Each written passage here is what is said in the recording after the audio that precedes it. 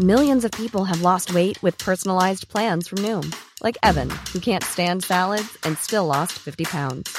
Salads generally for most people are the easy button, right? For me, that wasn't an option. I never really was a salad guy. That's just not who I am. But Noom worked for me.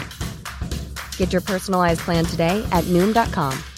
Real Noom user compensated to provide their story.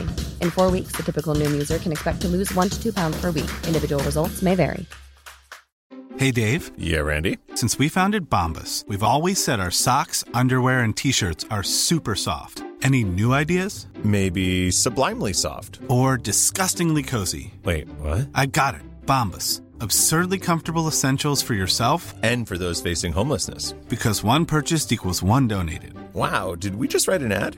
Yes. Bombas. Big comfort for everyone. Go to bombas.com/ACAST and use code ACAST for 20% off your first purchase.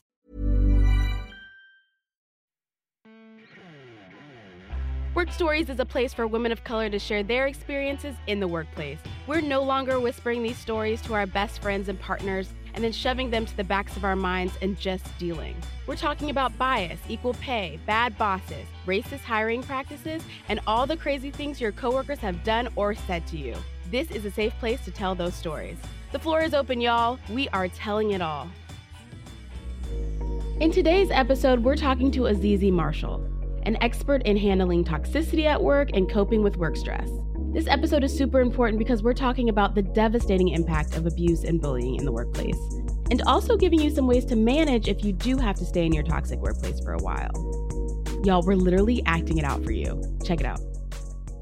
The first thing I like to start with is that I'm a mixed girl from Des Moines, Iowa, that moved immediately to Chicago as soon as she possibly could after graduating high school. So I love growing up in Des Moines. It was just hard growing up as a mixed kid. There were 5 of us in our high school and we all knew each other. And I really felt like my connection to just who I was just wasn't complete. I mean, not saying my parents didn't try, they really tried, but I was just never accepted into one group or another. So moving to Chicago was a huge game changer for me, just in my own personal development, but also in understanding the power of the arts, which is why I moved to Chicago to become a film director. And I adored the program that I was in, Columbia College Chicago, yay! And so I love their program because they teach you not only to be a great filmmaker, but also how to think critically and how to use the arts to impact your community. And I felt like the way I wanted to impact my community was through the arts. But the way I wanted to impact them was not just, yay, social justice, but also the mental health aspects that are underneath all of that. Mm-hmm. So I jumped through a bunch of hoops, went through a lot of school, got multiple licenses and certifications so that I can see people as a licensed clinical professional counselor. I can work with them as a board certified trainer in drama therapy. I can create content for them when it comes to film directing. But the whole goal and mission is to make sure that people are emotionally well, not only in their personal lives, but also in the workplace. And I do that through the arts. Yeah. And people are not emotionally well. No, not seriously. Most people are not well, period, let alone the workplace. It's like, yes, crazy. Well, okay, this sounds like important work. Before we jump into what you're doing, I have a question for you. What was it like growing up with parents who were psychotherapists? Yeah, it was interesting. And you know what, Joy? They weren't only psychotherapists, they were also trained in psychodrama. Oh, yes. So psychodrama, that is acting out your problems just in a simplified way. So anytime we had an issue growing up, we would act it out. And I thought, growing up as a child, this is normal until I went over to friends' houses and they're just like, what are you doing? I'm like, no, seriously, like we're talking about this, but we really should act it out and talk about our feelings later. I can imagine as a teenager, particularly you and your siblings being like, oh my God, can you just stop? Like, enough with the questions. I don't want to act out anything today. I'm fine. I'm just 15 and angry. So very much so. Yeah. But it was so effective though, Joy. I remember being a little one and my dad getting really frustrated with my brother and I not getting ready for school on time. And we acted like we were the parents and he was the child. And it felt like the entire day went. It probably only was like 30 minutes, but we struggled getting this grown man into the car, and he behaved just like we did. And we were exhausted by the time we got in the car. We were like bribing him. We were trying to pull him. It was a whole thing. And then we finally got in the car. He's like, I forgot my shoes. I was like, no. And then we processed right there in the car. He's like, all right, how did it feel? And then we got an insight into his frustrations, but then he also got an insight into ours. Mm-hmm. So it goes both ways. Yeah. Wow. That you grew up very healthy. This is like a whole new level. Cause it's like for families of color, like we don't even talk about anything. Just like it happened and now we're going to act like it didn't happen. And I hear that from so many different groups of people, different cultures, first gen, not first gen, of just like pushing everything to the back. And I think when we talk about our workspaces and knowing there is a level of toxicity to some extent, you know, you are going to have these challenges. You are going to be underpaid if you look like you and me. Like sometimes you just compartmentalize too much because that's what you've been taught. Yeah. Yeah. And not to say anything either. Yep. And then speaking up, it's going to get you a spanking or shoe thrown across or whatever. Everyone had their own story growing up. But yeah. So it feels like we're dismantling all of those things we've been taught from people who were just doing the best that they knew how to do. It feels like we kind of have to start from scratch when we talk about advocating for ourselves in the workplace and coping with any type of stress. Absolutely. Yeah. We almost have to reprogram ourselves. Yeah. So talk to me about, let's go back to school. So going to school for film, how did you then like pivot into leadership development and all the kind of work stuff? So I had a professor who my last semester, as we were getting close to graduation, and I told him, I said, I don't know if I wanted to do film directing anymore. I want to go into acupuncture. And he was just looking at me. He's like, what are you talking about? He's like, you're one of my best students. He's like, I have like context for you. And I was like, there's something missing here. I don't want to just make film for entertainment purposes. I want to make film to impact others, to change lives, to create conversations. He's like, well, you can do that. It's like, but I haven't seen anybody do that. What would that look like from me? And so he was just a wonderful mentor, and him us looking together and going, there's this thing called drama therapy that incorporates film that you can use to then do what you want to do in order to be creative, but then also make the impact that you're talking about. So that's how it shifted for me. And in the back of my mind, I also hear my mom going, yay, I knew you were going to do it eventually, you little rebellious daughter, Welcome to our side of things a little bit, right? Yeah. That's so cool. And so I think I've known one person who worked in this realm, and I think theirs was focused on children. And so kind of the therapy through play. So, probably very different than for adults. So talk to us a little bit about what that actually looks like in practice. Yeah, so we use a combination of Theater of the Oppressed, which was created by Auguste Boal, and where he went into communities to help them identify challenges and talk about the oppressor and the oppressed and have people play out different scenarios so they can feel more empowered. So we use that in a lot of our trainings and workshops. And then we also do a lot of improv. So then people who they've been PowerPointed to death and they say, oh, you should be doing this and you should be doing this. But then when they're done with the training, they do nothing. Well, in our workshops, we actually teach them how to use those skills in real time. And we throw everything at them. We throw crying actors at them. We throw angry actors, disgruntled customers, and they have to, in the moment, enact with that and play with that, but they know they're doing it in a safe way so they can explore those mistakes and make all those mistakes and be supported so that the next time it happens, because it's not if, it's when, they know what to do. This should be required. And I'm just like thinking about so many industries, like even to work at food service or any customer service. Like I feel like acting out those scenarios would be very helpful, particularly because those workers tend to be younger and haven't figured out those situations before and how to appropriately react and handle like disgruntled customers and all of that. But also I'm seeing it like from a corporate side of being able to act out how you feel like you're being treated in a situation and what it looks like and feels like to you. And then like displaying it in front of management. Maybe people wouldn't want to do that, but I would love to do that. Oh, it's fun. It's fun being able to play with both management and then the employees that are supporting management. So then they can see how management is coming across so then they can be more effective leaders. So that they're both learning. And then also the people who are underneath management who are going, I don't, this is what's happening. Oh, now I understand why you're so stressed out. I had no idea the CEO or whatever was putting that pressure on you. It's just trickling down to me. So how can we work together? They both learn from each other. Yeah. Oh my gosh. I'm like, now I'm obsessed. I need this. I need to be involved in this somehow. Like I need to be in a workshop or something where I get to like participate in this. It's so cool. So when we talk about like just mental health and wellness in the workplace, it's not something, I mean, correct me if I'm wrong. I feel like 5+ years ago was really a topic of conversation, but now has become, very popular for folks to consider and companies to consider. If a company hasn't actually thought deeply about wellness, why should they? They should, because the ROI is huge for companies. There's a 4-time ROI for anything that they invest in their EAPs, in putting together a strategic mental health plan, in trainings especially, and also in support. So the more they invest in their employees' mental health, the more they'll receive back in productivity, engagement, turnover costs. They won't have to worry about that as much, because any place that we've worked with to support the organization, their turnover reduces by at least 50%. And that's huge, because we work with a lot of hospitals too, and there's ridiculous turnover in that. Yeah. Wow. And so when you're doing this work, people are really concerned with the numbers, right? So you're presenting like, okay, this is what it could do for the numbers. I feel like everyone thinks in numbers.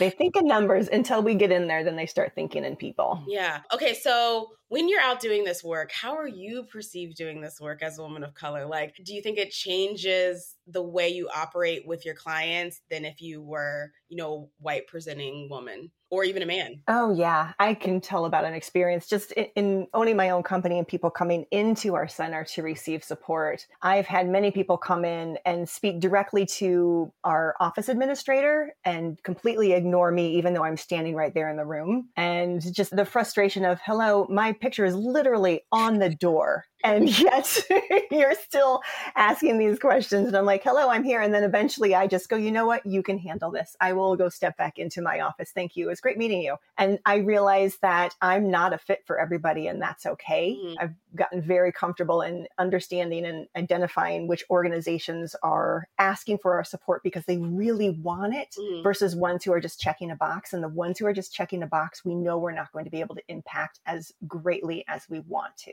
And do you just turn them down then? It depends. It depends. If I see that there is an opening, a glimmer of hope, or at least there's like a couple people on their team who really want this for the organization, then once I get in and the other people that were against it start to see the effectiveness of it, then I'm open. But if everybody's arms are crossed, then that's usually a no for us. Yeah. Because like, who wants to be part of the resistance when it's like, I don't even work here. Like, I don't have to do this. Exactly. You don't want to, I don't even know why you called us.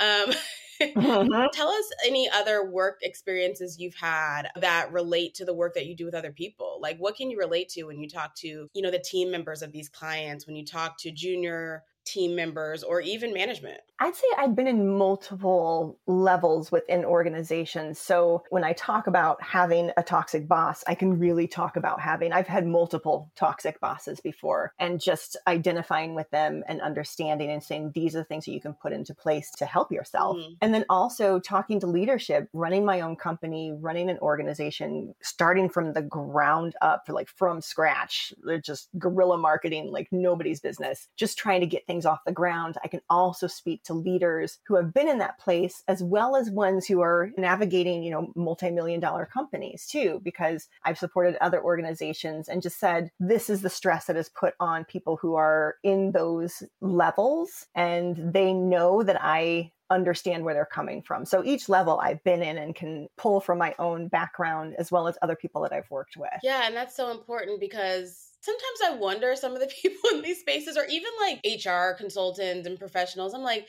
do you really know what the person is talking about? Can you really relate to it? Are you imagining? And there's nothing wrong with imagining sometimes, but sometimes you just need to have gone through it to really understand the distress the employees in, the pressure coming down from their bosses, and really figure out how to rectify the situation in a way that like imagining doesn't do it. Absolutely. So let's talk about corporate bullying. Ooh. I think I see it as one thing, but that's only from my own experiences. But I imagine it can look like many different things. It can be from all levels. That's the thing. People think that corporate bullying is from the top down, but it can be from the bottom up or with your own colleagues. It's a lot of toxicity. And when I say toxicity, it's the making you feel like you've lost your mind or that you're crazy. Or other people I've talked to, they know that it's a toxic place when they are crying in their car and they're waiting until the exact minute where they have to physically be in the building before they go in. Oh. And so have you been there, Joy? Is that an O? The craziest thing is not only have I been there, but like when you're doing it and you work remotely and you're crying before the Zoom call and you're in your house. So like people would, especially people who don't work remotely, think, oh, it's like so much easier. And I definitely think it's easier, but it's really bad when you're just crying in your home before you log on. And then you're like, hello, Peter, how are you? Am I okay? And the answer is no. Yes. Yes. So it's changed with this hybrid workplace. Yes, absolutely. I know. And yeah, it's definitely easier, but I mean, it's still happening and people are just as bold as they were when we were all in office. So can you give us some examples? Like even when you were talking about like toxic bosses, probably the thing that made them toxic is that they were engaging in these bullying practices. So can you give us a few examples of what that might look like? Because it does look different, for everyone. Yeah. As a person with a very deep voice, I'm hired all the time for advertising campaigns. But a deep voice doesn't sell B2B, and advertising on the wrong platform doesn't sell B2B either. That's why if you're a B2B marketer, you should use LinkedIn ads. LinkedIn has the targeting capabilities to help you reach the world's largest professional audience. That's right, over 70 million decision makers all in one place. All the big wigs and medium wigs. Also small wigs who are on the path to becoming big wigs. Okay, that's enough about wigs. LinkedIn ads allows you to focus on getting your B2B message to the right people. So, does that mean you should use ads on LinkedIn instead of hiring me, the man with the deepest voice in the world? Yes. Yes, it does. Get started today and see why LinkedIn is the place to be to be. We'll even give you a $100 credit on your next campaign. Go to linkedin.com/results to claim your credit. That's linkedin.com/results. Terms and conditions apply. Hey, Dave. Yeah, Randy. Since we founded Bombas, we've always said our socks, underwear, and T-shirts are super soft. Any new ideas? Maybe sublimely soft. Or disgustingly cozy. Wait, what? I got it. Bombas. Absurdly comfortable essentials for yourself And for those facing homelessness. Because one purchased equals one donated. Wow, did we just write an ad? Yes. Bombas. Big comfort for everyone. Go to bombas.com/ACAST and use code ACAST for 20% off your first purchase. Yeah, the belittling of the employee in front of others. That's a huge one. I experienced that by a couple of bosses too, where you make a mistake and we're all human. We're going to make a mistake. So instead of having it be a teaching moment, they use it as a tool to just shove you down into a tiny little hole and make you feel like you need to stay there. And they do that not just in the privacy of their own offices, but also in front of your colleagues, some of your leaders, some of the people that you are supposed to be supervising, so that they see that they have the power over you. Mm-hmm. Putting the other person down, it is calling of names. It's also these little actions where you've done something, but then somehow the project that you created got messed up and you know you didn't mess it up, but they've intervened to mess it up and they don't take ownership for it, Mm-hmm. but they blame it on you. Yeah. Ugh, so much gaslighting. Can we use that word for these scenarios? Absolutely. Yeah. Yeah. Okay. Well, I'm sure everybody listening can relate to that, being like, that's happened maybe a time or two, or you've seen it happen to people, right? Because it's happening in front of you to shame them. So, okay, wait, I kind of want us to act out something. Okay, let's do it. Okay. So a lot of people I talk to and that they send me DMs on Instagram and stuff. They're like, I know I'm in a toxic workplace. I recognize, these different features like you've talked about on the show or you're posting about, but I can't just jump out. And I've definitely been there. You can't just get out the job right away. We have lives, families, bills. Mm-hmm. Sometimes we just need to navigate and we need to just figure out the best way to stay in that situation until we can leave. So can we do okay, this is so impromptu. Like, I okay, if love it. I'm the toxic boss or Mhm. coworker or whatever, and then you're the employee that's suffering but can't leave yet, can you kind of teach us how we should be dealing with these situations? Yeah, the biggest one is boundaries for sure. So let's set up a scenario where the boss is saying that the employee has to do something by the end of the day, but there's no way, looking at the time, you have like 4 hours to get this thing done. There's no way it's going to get done. It's a week-long project. Mhm. So we can set up some boundaries then with the boss when they're asking for this thing, knowing that it's not going to be accomplished. Okay. Oh my gosh. Is this improv now? It is. Are you ready? Okay. Okay, Azizi, I'm really stressed. We need to finish this document for the client, and I just need you to take control over it, and we need to send it to them by end of day. Oh, by end of day? Mm-hmm. So I need to put that on your plate because I'm too stressed and I'm dealing with other stuff. Okay. I hear that you're stressed. What I can do is reach out to the client because end of day, I'm looking at this document, Joy, and this looks like more of a week long worth of work to do it right for the client. Because I know you're stressed and you want to have the job done right. How about I will reach out to the client. I will take that stress off your plate. And I will say that we need a week to work on this, and they understand, and they're not waiting. They're not pressuring you or hounding you. And I can guarantee I can get this done by Friday of next week. How does that sound? Excellent. Thanks for figuring that out. Sure thing. No, that was being like nicer. That was a really nice boss.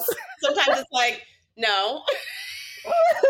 I've decided that this is the right way to do it, and I'm not open to other suggestions, which is so annoying. It's like, why are we in a team together then? Yeah. Okay, I like that. Like, because the way you said it sounded like I'm going to absorb the responsibility. So it's still what the person wants, is for you to take it. But also just being the person to communicate with that client and just like make it also easy and communicative for the client. Yes. And I also named the feelings that they were having because you said it. I'm stressed. Yeah. And so I said, I hear that you're stressed, so I'm going to take that stress from you. You don't have to worry about it. Okay. What's another scenario? Let's do another one. Not me having fun with this. Another one is when a boss is just yelling at the employee. I mean, that's a big one. They're mad at whatever mistake they made, and the employee's just sitting there like, it's a mistake. I will change it, no problem. But the boss is still very adamant of they want to let the employee know how bad they messed up. Mm-hmm. Okay. I can do that one. Okay. All right. Okay. I know we've talked about it, but I can't stop thinking about it. I just feel like you're really not focused on your work. I didn't like the way you handled the situation last week. And I just feel like you're not really here with us. You're not present. Do you even want this job? I absolutely do want this job. I feel like a lot of the work that I've been putting out there has been something that I am proud of, yet I'm open to learning more and growing. So what are the particular things that you saw that I need to change because I want to make this right? Okay, I like that one. So pull out the features. What were you doing there? Share with us. So right there, notice how I kept my voice calm. That's probably one of the hardest things when you have somebody yelling at you or upset with you, is to just realize most of the time it's not about you. The anger is not for you. They're frustrated because this project got messed up. And so if you can take the me out of the equation and just feel like, okay, all right, I'm going to keep my cool, because if I get activated, they're going to get even more activated. So my tone stayed just very chill. And I owned up to my mistake. I didn't say, oh, I didn't do that, and I didn't give excuses for what happened. I owned it and said, what can I do different? What was the thing that you saw that I need to change so I can start making those improvements? This feels very relevant to just like any relationship. Yes. You could be like a couple right now doing a marriage scene. Like that could work across. Absolutely. You didn't do the dishes like I asked you to. Oh, right. I'm sorry, baby. Let me go do them now. This marriage, right? Exactly. And that's the thing. It's like all of these teachings, when we talk about inclusion, when we talk about managing stress, belonging, like any of these subjects, they relate to all these other parts of our lives. So it's like if we can master it in one realm, we can just move those teachings over to every other part of our life and just make our lives better. Absolutely. Oh my gosh. Okay. What else do you want the audience to know about this work and its importance and what people should be doing in the workplace? The biggest thing, and this is what we teach for a lot of organizations, we bring in our professional actors so that they can practice these skills, is One, learn how to observe when somebody on your team at your workplace could possibly be struggling. There's a lot of warning signs that we can look out for when somebody is just, they start to get a little bit more quiet, or they're more withdrawn, or they're not coming to lunch with you anymore, or they're getting stressed out, or you see them crying somewhere. Like, those are all warning signs to check in with them. So that's how to observe. The next is to connect, to have those really sometimes challenging conversations, but to let them know that somebody's there for them, that they don't have to go through it alone. And then respond with resources. There are so many free mental health resources out there. There's 988 if there's a mental health emergency. There's reaching out to NAMI. There's multiple branches and chapters throughout the country that people can gain free access to mental health services. And then knowing who to connect to if they want to do some deeper work, working with psychologists, counselors, social workers, to really get to the root of what is going on with them. Yeah. This kind of reminded me of, you know how we say like sister's keeper? Yeah. It's like, how do you become your coworker's keeper? Absolutely. Yeah. You know, how do I really show up to support this team member? Because I think essentially we don't look at it like that, but that's part of the job, right? In order for us to complete our goal and to get whatever we need done the right way, we need everybody to be there, present, healthy. And if somebody's down or somebody feels like they're being belittled or there's a situation going on, it does feel appropriate to check in on that and do the best you can as a coworker, right? You can't like necessarily solve it, but support in some way. And I think there's a little timidness from people to have those conversations and kind of try to figure that out, because nobody wants to be in the drama. Like, just let them handle it.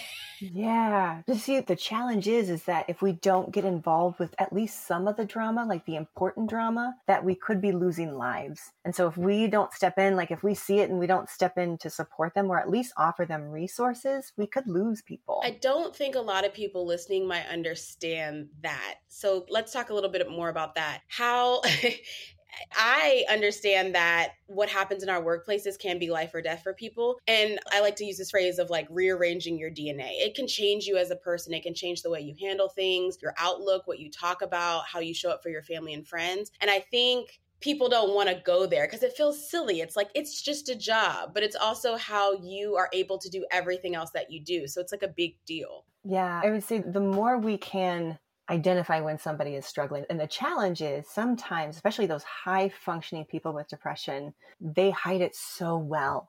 And so you're looking for those little small things. It's like, oh, they didn't show up to this. Oh, that's interesting. Or when they do, they kind of pop in and they leave. And I notice like as they turn around, their face shifts and they don't seem as comfortable anymore. It's like those little things where people are just masking how they're actually feeling.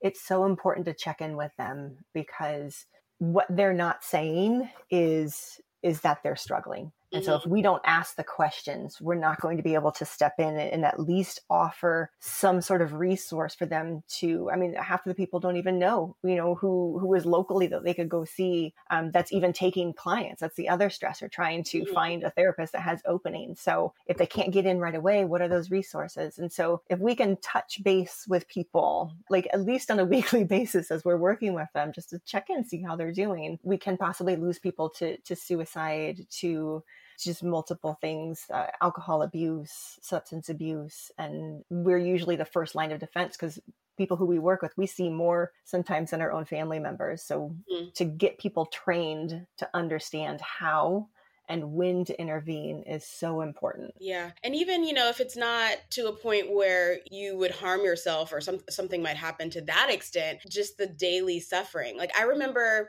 I don't know who, I reached out to a friend or something and I was like, I'm being abused at work.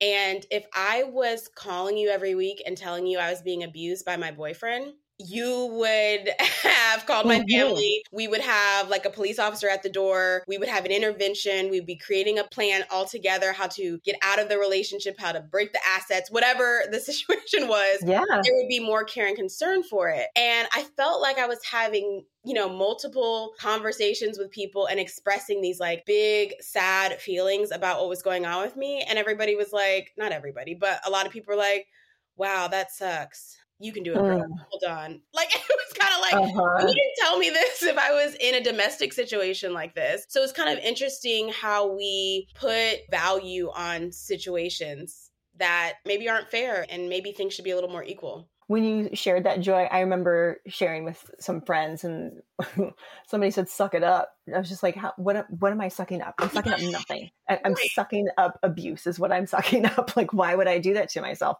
And so there's just so many places where it's seen, like you were saying, in a different way, where the workplace is just as integral to who we are as people, how we're developing ourselves and growing. And we can't do that if we're in an unhealthy work relationship. Yeah, particularly in this country where your career is a value system. Like, people ask you what you do before they ask you who you are, what you like, you know. Tell me about your culture. Tell me about your dreams. Like, before any of those conversations happen, people are like, what do you do? And so that should show us how, like, pivotal these conversations are, and working through this and having, you know, wellness in these spaces are. Thank you. This conversation. Also, by the way, if anyone has a film they're producing, maybe I need to be an actor in it as impromptu role play. I'm not mad at it. You did fabulous, Joy. Fabulous. Thank you. You know, I kept it calm. Thank you so much for having this very, very important conversation with us. How can people get in touch with you, stay up to date on your work with you, with their companies? They can go to my website, azizimarshall.com. That's the best place to check out all the stuff that we are doing. And also look up artfulwell.com. That gives people a better idea of how we incorporate the arts into workplace wellness training. Oh, thank you so much. And I definitely hope people start incorporating these type of practices into, you know, the communication that's happening in these companies and organizations, because I love this style. And I think it's way more efficient than some of the other things we've been doing over the last decade. So I agree. Thank you for sharing all of this with us. Yeah. Thanks for having me on the show, Joy.